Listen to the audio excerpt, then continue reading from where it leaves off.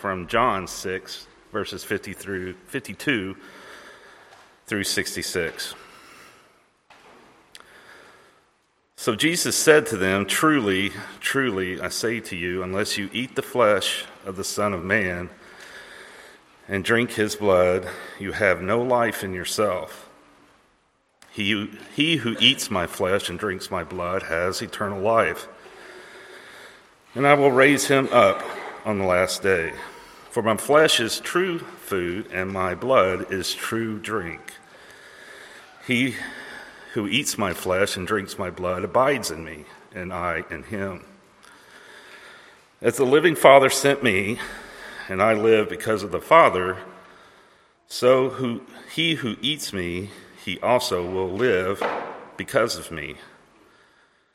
This is the bread which came down out of heaven, not as the fathers ate and died. He who eats this bread will live forever." Now, these things he said in the synagogue as he taught in Capernaum. Therefore, many of his disciples, when they heard of this, said, "This is a difficult statement. Who can listen to it?" But Jesus, conscious that his disciples grumbled at this, said to them, "Does this cause you to stumble? What then if you see the Son of Man ascending to where he was before? It is the Spirit who gives life, the flesh profits nothing. The words that I have spoken to you are spirit and are life. But there are some of you who do not believe." For Jesus knew from the beginning who they were who did not believe and who it was that would betray him. And he was saying, "For this reason I have said to you that no one can come to me unless it has been granted him from the Father." As a result of this, many of his disciples withdrew and were not walking with him anymore. And so Jesus said to the 12, You do not want to go away also, do you?" And Simon Peter answered him, "Lord, to whom shall we go? You have the words of eternal life. We have believed and have come to know that you are the Holy One of God." Let's pray. Father God, you are inexplicably holy in your glory, and your words are truly the words of eternal life. Father, who can we turn to?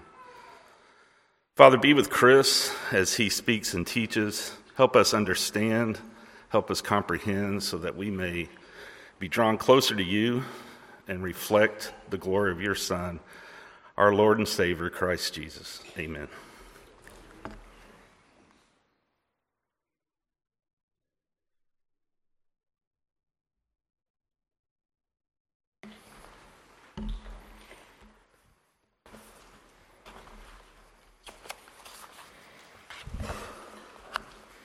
Good morning. By way of reminder, we are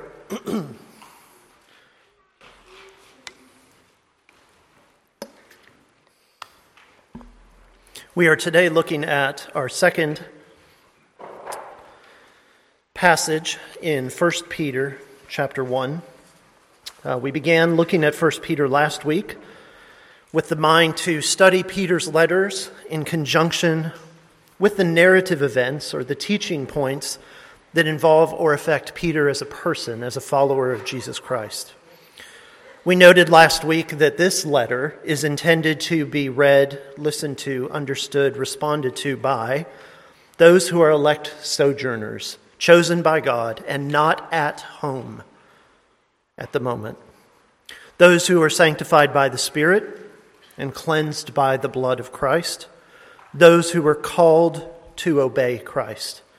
Now, while it's true that this letter was written at a specific point of time in history to a specific group of people whose cities of residence were even mentioned in the introduction, this letter by extension applies to us.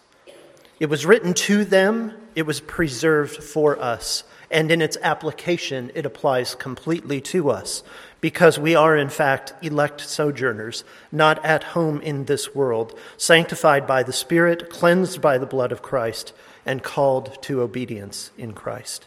Would you please stand with me to honor the Word of God as we read together from 1 Peter 1, verses 13 through 25. Therefore, preparing your minds for action and being sober-minded, set your hope fully on the grace that will be brought to you at the revelation of Jesus Christ. As obedient children, do not be conformed to the passions of your former ignorance, but as he who called you is holy, you also be holy in all your conduct, since it is written, "You shall be holy, for I am holy." And if you call on him as Father, who judges impartially, according to each one's deeds, conduct yourselves with fear throughout the time of your exile, knowing that you were ransomed from the futile ways inherited from your forefathers, not with perishable things such as silver or gold, but with the precious blood of Christ, like that of a lamb without blemish or spot. He was foreknown before the foundation of the world, but was made manifest in the last times for the sake of you who through him are believers in God, who raised him from the dead and gave him glory, so that your faith and hope are in God. Having purified your hearts by your obedience to the truth for a sincere brotherly love, love one another earnestly from a pure heart, since you have been born again, not of perishable seed, but of imperishable, through the living and abiding word of God. For all flesh is like grass, and its glory like the flower of grass. The grass withers, and the flower falls, but the word of the Lord remains forever. And this word is the good news that was preached to you. Thank you, Lord, for your living and life-giving word. May we be changed by it today. Amen.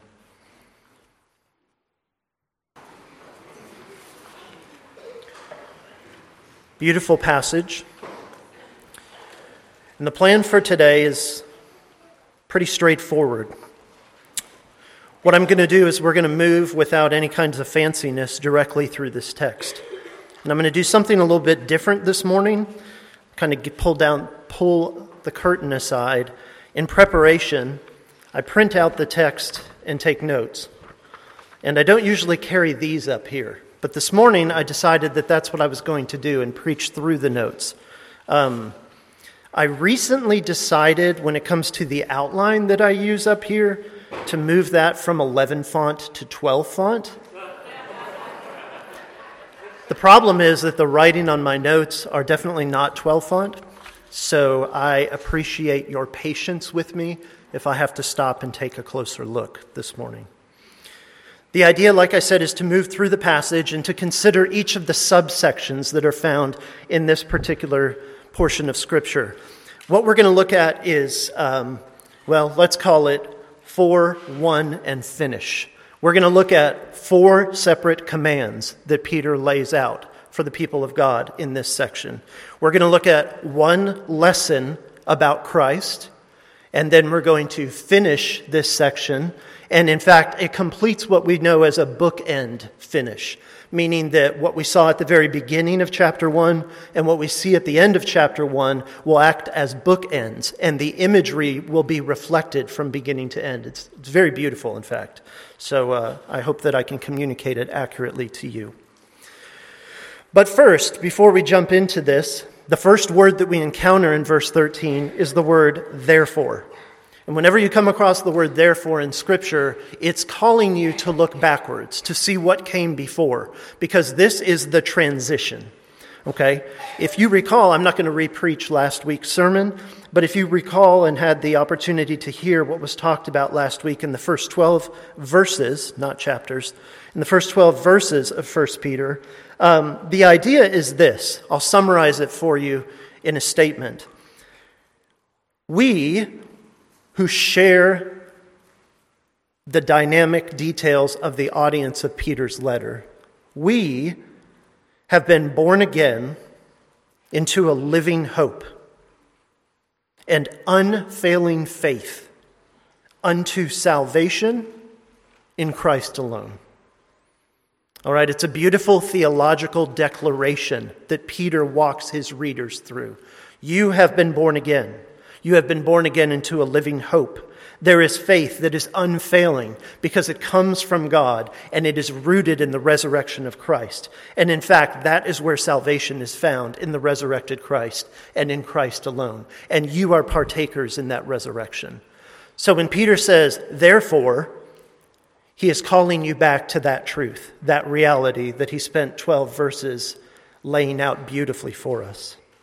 And he moves immediately into command number 1. Look at verse 13. Therefore, preparing your minds for action and being sober-minded, set your hope fully on the grace that will be brought to you at the revelation of Jesus Christ. Command number 1 is that we hope thoroughly upon the grace of God that is revealed in Christ. Hope thoroughly upon the grace of God revealed in Christ. Let's take a look at verse 13. He uses it's translated in the ESV, preparing your minds for action. This is the concept that at some point in your life, I'm sure you've heard a pastor explain. This is the girding up the loins of your mind concept. Tucking your tunic into your belt so that you are prepared for action. Okay? Now, the application is not a physical one. It's not preparing the loins of your body for action. It's preparing the loins of your mind. And what's being communicated there is this idea of practical intelligence. Prepare yourself with practical intelligence and be alert. Sober-minded is the idea of not being influenced away from the reality of the situation. So be alert. And the command is very clear. And when I say command, I'm literally talking about, in the Greek, this is written as a command. So I'm not inventing this concept of command. Peter is in fact commanding. And you could make the argument that he's getting a little pushy here, right? Because we go from this beautiful description of what salvation is, of what hope is, of the foundation of your hope, and that hope is extended in faith, and that it's based on Christ, and it's rooted in the resurrection. And then all of a sudden he says, therefore, because of this reality, I'm laying out commands, and the commands are going to be active. I had a conversation last week after church with a friend, and he said, so you talked about this concept of unfailing faith, of true faith, genuine faith, because it comes from God and it is rooted in Christ. What does it look like? And I wasn't prepared at the time to be able to say, oh, just wait until next Sunday.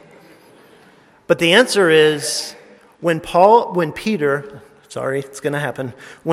lays out these commands, what he's doing is he's making the argument that following these commands is going to be how this genuine faith is expressed. Now, I'm going to pause there for a second because I built quite a case last week that the faith does not depend on us. It's rooted entirely in Christ. It is the gift of God. And at no point is Peter going to make the argument that in order to make the faith valid, we must act in such a way.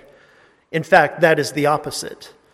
And we'll see that when we get to command number 4, which is the command that brings all of them together. I realize I might have just set you up for confusion on that one. Apologies if that is the case. Hear me through to the end, and hopefully the Lord will settle it in our minds. Command number 1, set your hope thoroughly on the grace that will be brought to you at the revelation of Jesus Christ. Now, in the ESV, it's rendered set your hope thoroughly, set your hope fully.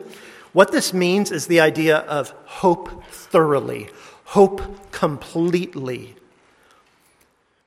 But it's important to note that the phrase is not intended to end with hope thoroughly.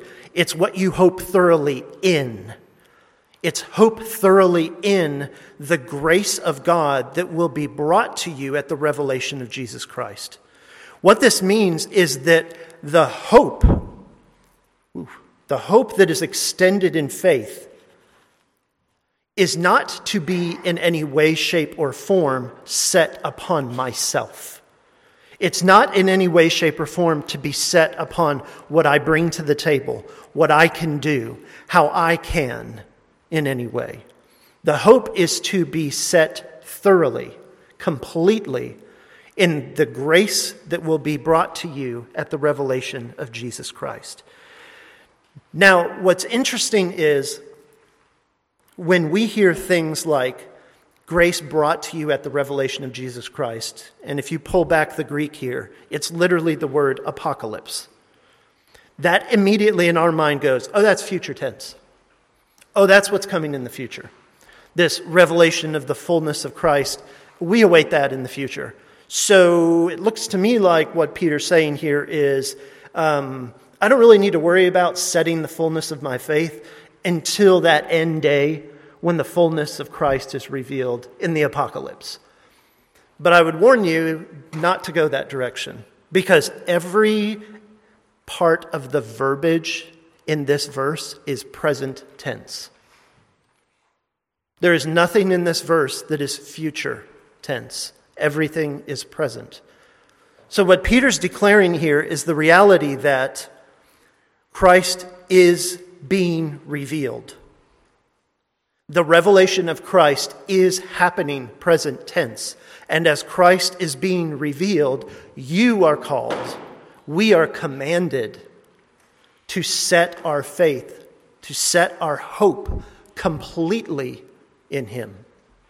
Not in anything else, not in anyone else, and in no way, shape, or form in anything that we might bring to the table. Remember, hope is, for lack of a better description, the foundation. It is the confident expectation of what is true and what is right. Faith flows out from that hope. And so in command number 1, Peter is basically saying this: align your faith with its true source. Hope thoroughly upon the grace of God that is revealed in Christ. On to command number 2, picking up in verse 14. As obedient children, do not be conformed to the passions of your former ignorance, but as He who called you is holy, you also be holy in all your conduct. Since it is written, you shall be holy, for I am holy. I think it's pretty clear to see what command number 2 is here. Be holy in all your behavior. Be holy in all of your conduct. Now, let's set these verses apart and talk about them for a minute. Verse 14 says, as obedient children. And what tends to happen is as soon as we come across the word obedient, we start thinking in terms of reward. Oh, well, if I'm going to be obedient, then there is in store for me a reward. Or if I'm to be obedient, then what I'm doing is that I am showing that I am in fact this, or I am demonstrating that, or there is some way in which I am now setting my hope in some way, shape, or form on myself. But Peter was very clear in command number 1 that our hope is to be set entirely and thoroughly in the grace of God revealed in Christ. So when it comes to obedience, our mind cannot go that direction. Indeed, the concept of obedience here in the Greek is not a concept of blindly doing what is told for a reward. The concept of obedience is rooted in the idea of submission. Not a popular word, I know that. And it's going to get really unpopular when we get to chapter 3, but we'll see how that goes. The idea of obedience is rooted in the concept of submission. And what submission means is that I am placing myself under the authority of another. It is a willful and deliberate action to place myself under the authority of another. So when Peter says here, as obedient children, he's saying, you who have placed yourself under the authority of your Father, who is God. So from the context of we have willfully placed ourselves under the authority of God, we get this.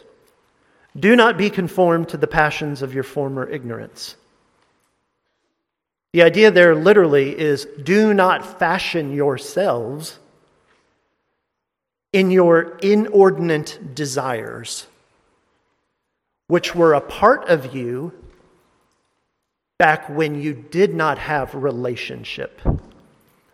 Because this idea of former ignorance, lack of knowledge, we're back to the concept of knowledge that is based on relationship. Not fact-based knowledge, which we're going to see here in a couple minutes, but this is knowledge based on relationship. Your ignorance is because you were not in relationship with God. You were not in relationship with Christ. You knew not because you were not. But now that you are, you know.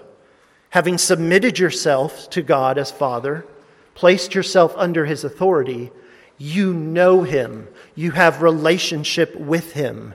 You know Christ. You have relationship with Christ. And what you are called to do here is to not fashion yourself in a manner consistent with how you acted before you knew Christ, before you had relationship with Him.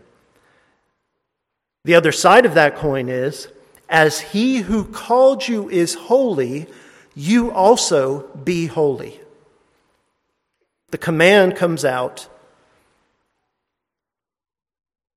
emulating the character of God. Since it is written, you shall be holy, for I am holy.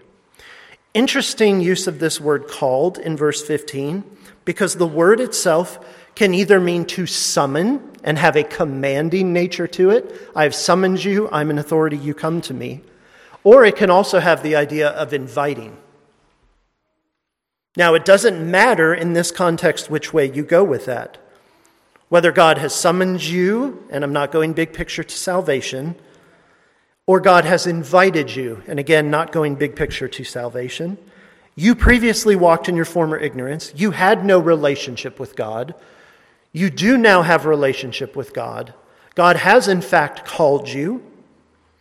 He has summoned you to be His, and He invites you to walk in obedience as you submit yourself to Him. And the call is to set yourself apart, to be holy as God is holy. Now, He says to be holy in all your conduct. Small little word there that probably gets overlooked. But what it means, once again, as in command number 1, set your hope thoroughly, completely in the grace of God through Christ.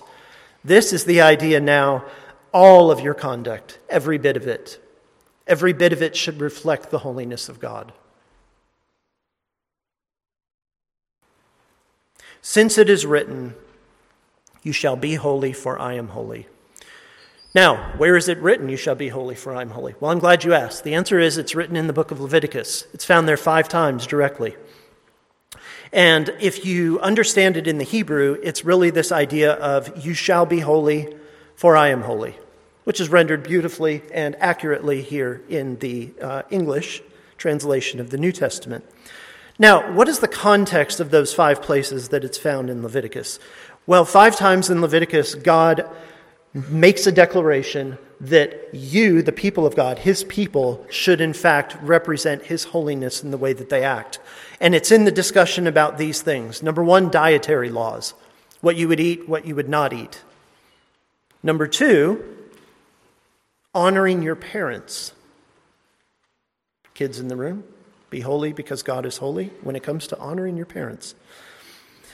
Number 3, not making child sacrifices. That may or may not be connected to the one previously, so you definitely should honor your parents. Number 4, the idea of morality and immorality, defining what is appropriate when it comes to relationships. And number 5, specifically towards the priesthood. Now, let me address this. When I mentioned that you shall be holy, for I am holy, is found quoted from the book of Leviticus, some of you may have been tempted to go, oh, well, that's from the Old Testament law, and we are free from the Old Testament law. Christ is the fulfillment of the Old Testament law, so therefore I get to kind of wipe this out and not have to deal with it. But let me caution you, simply, because the concept of God's holiness and His call for His people to reflect His holiness in the way that they live is not a law concept. It is bigger than that. It is a character of God concept. It is not tied up in its completeness to the law itself. It supersedes the law in every way because it is the revelation of God himself. I am holy, therefore you should be holy as well. Peter captures that and he communicates it as command number 2. Live your identity as belonging to God. God is holy. You are in him. Be holy. On to verse 17 and command number 3. And if you appeal to him, if you call on him as Father, who judges impartially according to each one's deeds, conduct yourselves with fear throughout the time of your exile, knowing that you were ransomed from the futile ways inherited from your forefathers, not with perishable things such as silver or gold, but with the precious blood of Christ, like that of a lamb without blemish or spot. Command number 3, found in verse 17, conduct yourselves with fear. Now, he begins this command with the idea of if you appeal to him, God, as Father, who judges, the idea there is to distinguish or decide between cases and matters. So the Father who judges impartially, without preference, according to each one's deeds. It's kind of the backload, that's the front end, not the back end. That's the front end that sets the context for this command. You call on him, you call on God as Father, and he judges impartially. So conduct yourselves with fear during the time of your exile.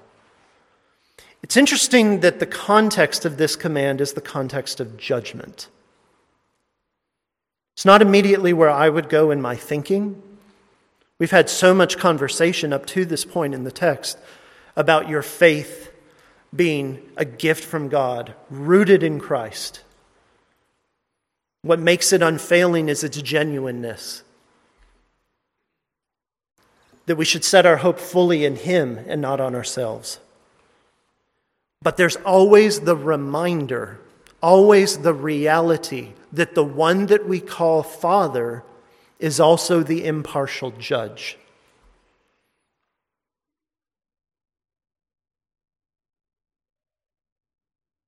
Your conduct, conduct yourselves, literally in the Greek means to busy yourself, to go about your business, to go about your conduct on a day-to-day basis.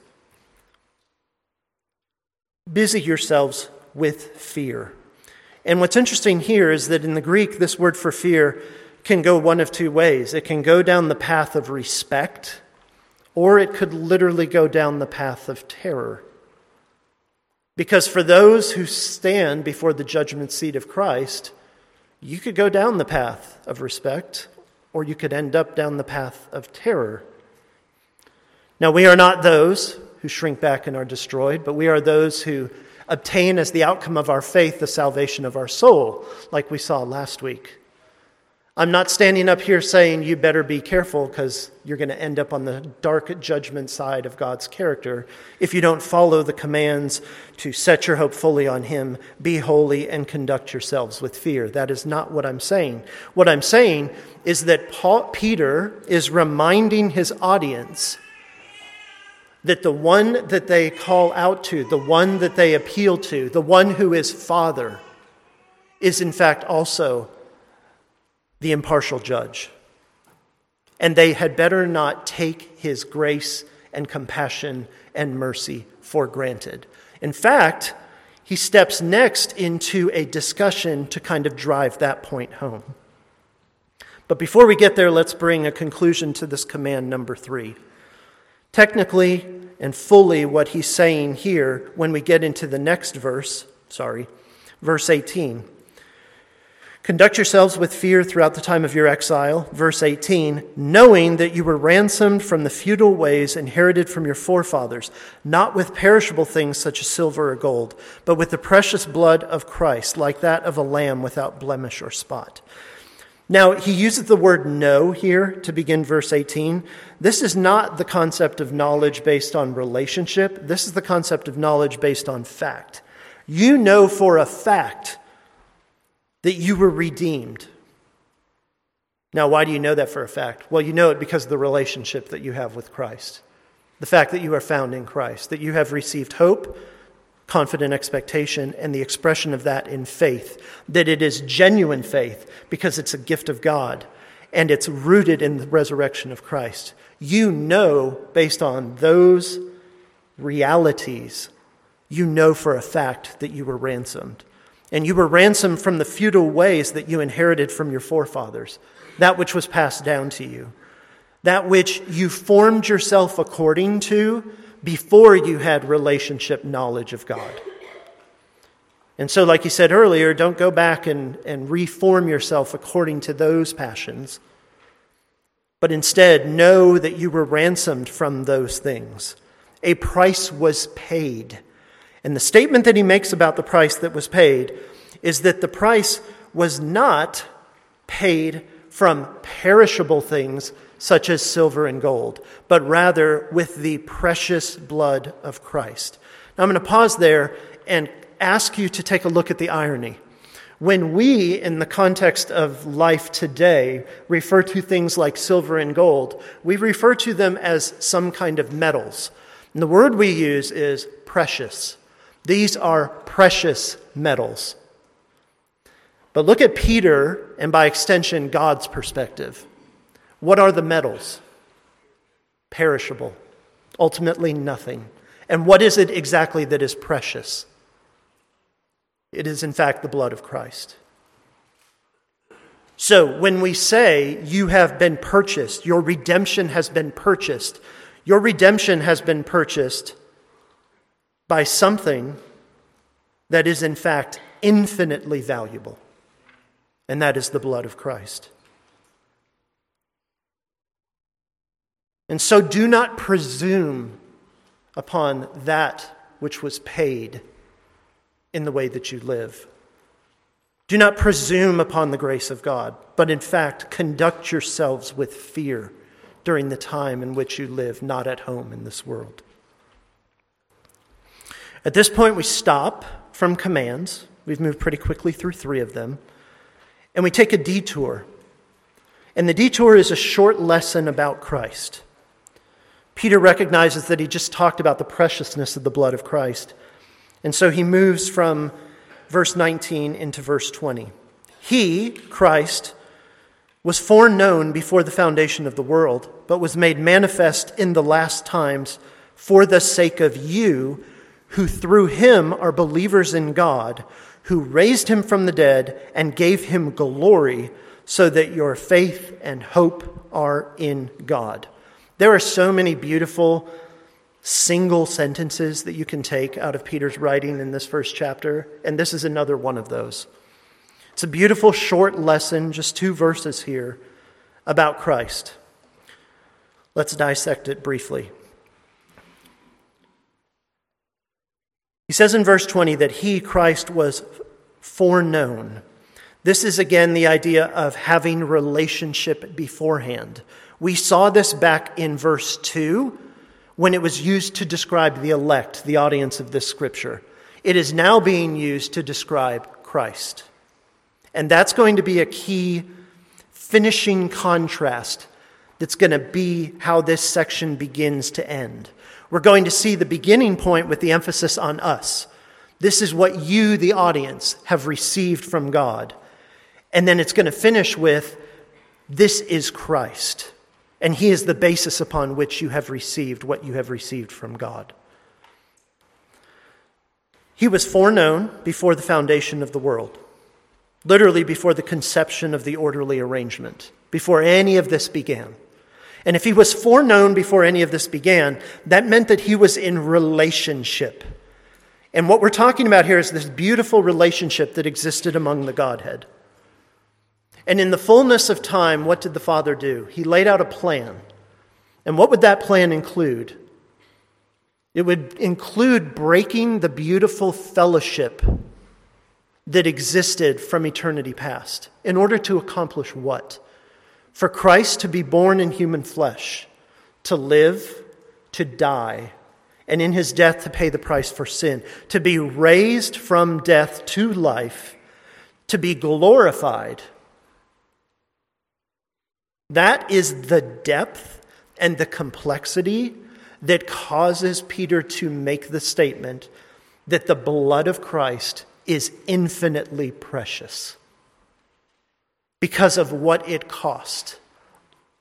This beautiful, perfect relationship is temporarily taken apart so that Christ would come down, live, die, resurrection, glory. This is what is of infinite precious value and worth. But it's made manifest. It's clearly visible. And it's clearly visible for our sake, because otherwise we wouldn't even know that this beautiful thing was happening.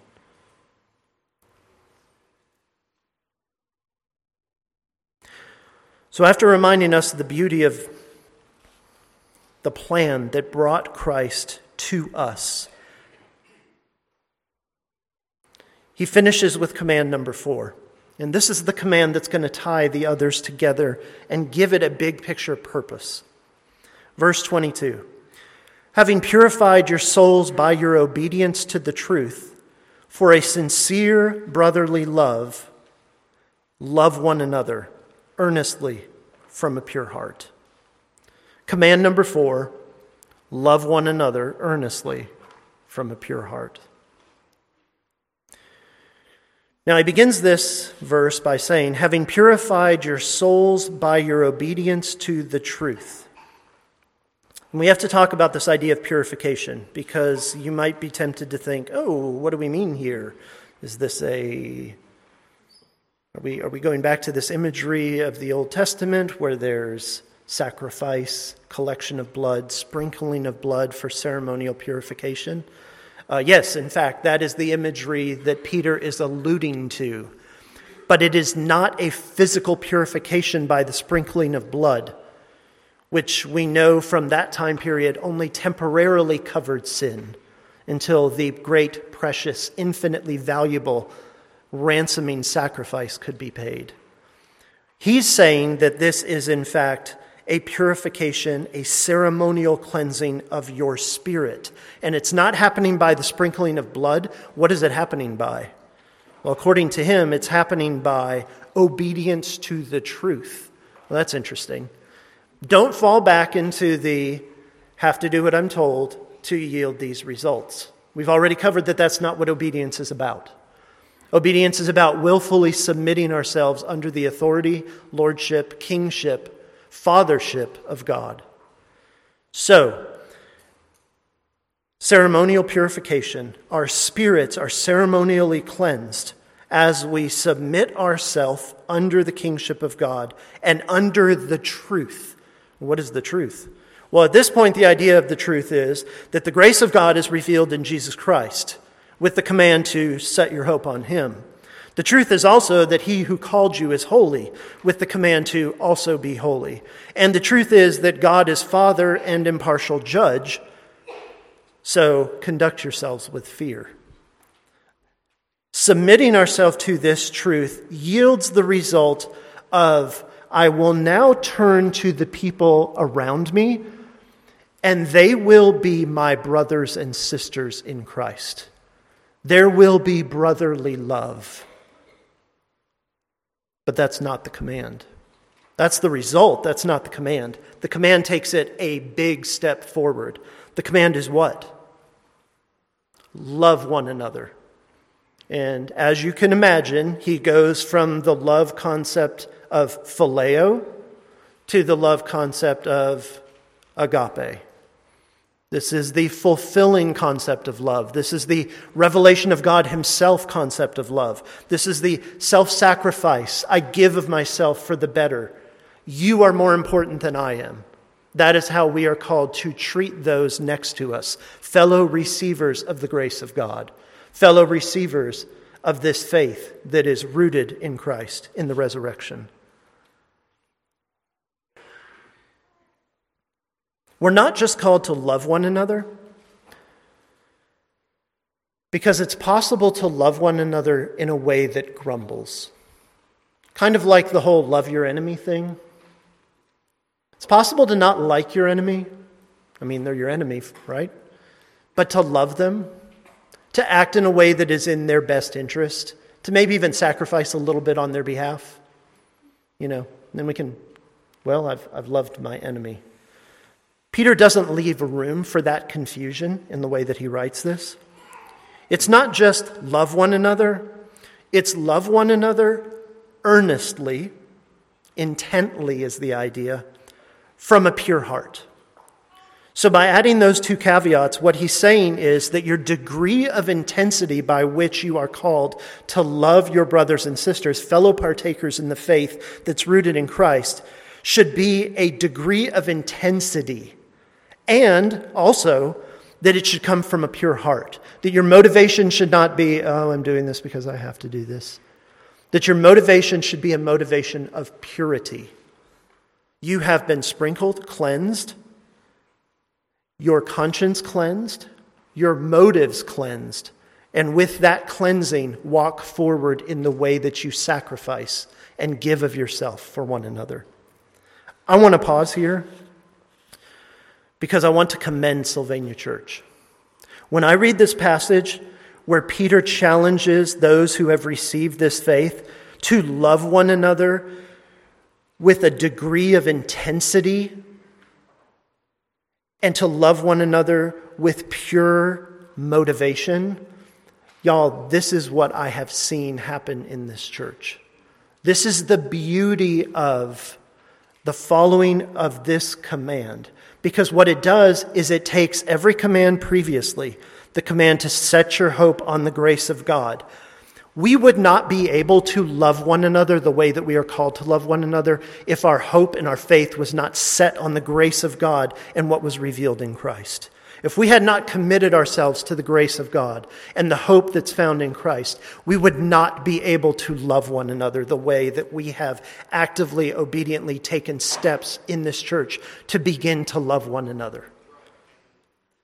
If we had not recognized the holiness of God and taken seriously the command to set ourselves apart for something different, if we did church as usual, the way that most people do church as usual, we would not be able to love one another intently with a pure heart.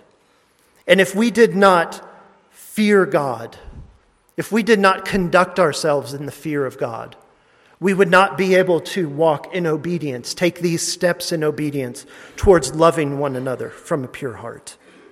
I commend you, but I challenge you as well. Do not grow weary in well-doing. And also know this, the more that we walk in obedience, submit ourselves to Christ, submit ourselves to God, and walk in obedience to these commands, it's going to become more and more difficult.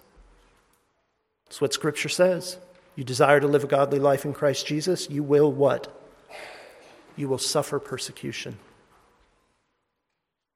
So don't pat yourself on the back. Be encouraged as the body of Christ, taking steps in obedience to love one another intently. But don't think you've reached the point where it's all good. Finally, the bookend, the finish. Verses 22 through 25. I left off in the middle of a sentence there, so I'm going to back up to the beginning of 22. Having purified your souls by your obedience to the truth for a sincere brotherly love, love one another earnestly from a pure heart, since you have been born again, not of perishable seed, but of imperishable, through the living and abiding word of God. For all flesh is like grass, and all its glory like the flower of grass. The grass withers, the flower falls, but the word of the Lord remains forever. And this word is the good news that was preached to you. This is the bookend conclusion to this first section. Let me walk you through the beauty of the bookends. In verse 23, he says, "You have been born again." Where'd we hear that? We heard that right at the very beginning in verse 3. This concept of born again into a living hope. We began this whole section, began this letter with the idea of being born again into a living hope. Here, to conclude this section, Peter says, "You have been born again, not of perishable seed, but of imperishable." We began by being born again into an imperishable inheritance. We conclude with the concept of imperishable seed. We began with being born again into a living hope. We conclude with the idea of being born again through the living and abiding Word of God. Now, what's very interesting here is that in the English, you would just go right by this. But in the Greek, there's a difference. Two very different words are used for the word word in this last section. When Peter says in verse 23, "You've been born again, not of perishable seed, but of imperishable, through the living and abiding Word of God," he's using the Greek concept of logos there, translated word. Logos is the idea of the statement itself, the message that is made. Okay? It is often used like when it's referring to Christ himself as the revelation, the statement, the message, the revelation of God. You could give it a capital L, logos, and call it Christ himself, the revelation of God. It doesn't have to be Jesus when this word for word is used, logos, but if it's ever referring to Jesus as the Word of God, it's logos that's used. But when you get a little bit further, after the discussion about flesh like grass and the flower of grass, he says, in contrasting the temporary nature of grass, "The word of the Lord remains forever." And when he says that, he's not using the Greek word logos, he's using the Greek word rhema. Now, what he's not saying there is, oh no, I was talking about Jesus, and when I start talking about last forever, now I got to use a different word because Jesus doesn't last forever. That's wrong. It's an incorrect conclusion. What he's saying here is that the spoken word itself, that which was spoken, that which was uttered, that which was given to you, revealed to you, the spoken word itself remains forever. We already know that Christ remains forever. That is literally the foundation of our faith. But what he's affirming here is that the message that has been given to them, the spoken word, which has come from Christ himself, that word is also remaining forever. And what is that word? Well, he tells us that the word is the good news that was preached to you. Literally, the rendering of that last statement, "This now is the word having been proclaimed to you." The good news, that which is proclaimed. Now, before I stood up here, Tom read to you from what some would call a disheartening passage in John chapter 6. Jesus gets up and he preaches some very interesting concepts about himself. He uses some imagery that is uncomfortable even to people today. The lack of understanding of what he's communicating by his flesh as food and his blood as drink. And it says in Scripture that people don't understand, and they walk. This is weird. I don't understand it. I'm out of here. And Jesus turns to his disciples and he says to them, "Are you going to leave also?" And who answers him? Peter. Peter's always quick to answer. I love that about him. Sometimes it's an absolute mess, but he's quick to answer. And here he says, "Lord, to whom shall we go?" Like, where else are we going to go? Because here's what he's recognized. You have the words of eternal life. Now, if we look at the contrast of the two, logos, the word itself, the message, and rhema, the actual words, what he's saying here is rhema. You have the words of eternal life. But what he's also recognized is that he is himself the Word of God. You have the words of eternal life. We have come to believe and to know that you are the Holy One of God. And it's a beautiful conclusion point because that's exactly what Peter is doing in this opening chapter. He began with the idea of living hope, being born again into a living hope as it relates to us. He concludes it with, you have been born again through the living and abiding Word of God. Focus on Christ. He began with this idea of an imperishable inheritance. Again, the blessing that we receive. He concludes with the idea of an imperishable seed. That which is Christ, pointing back to Christ.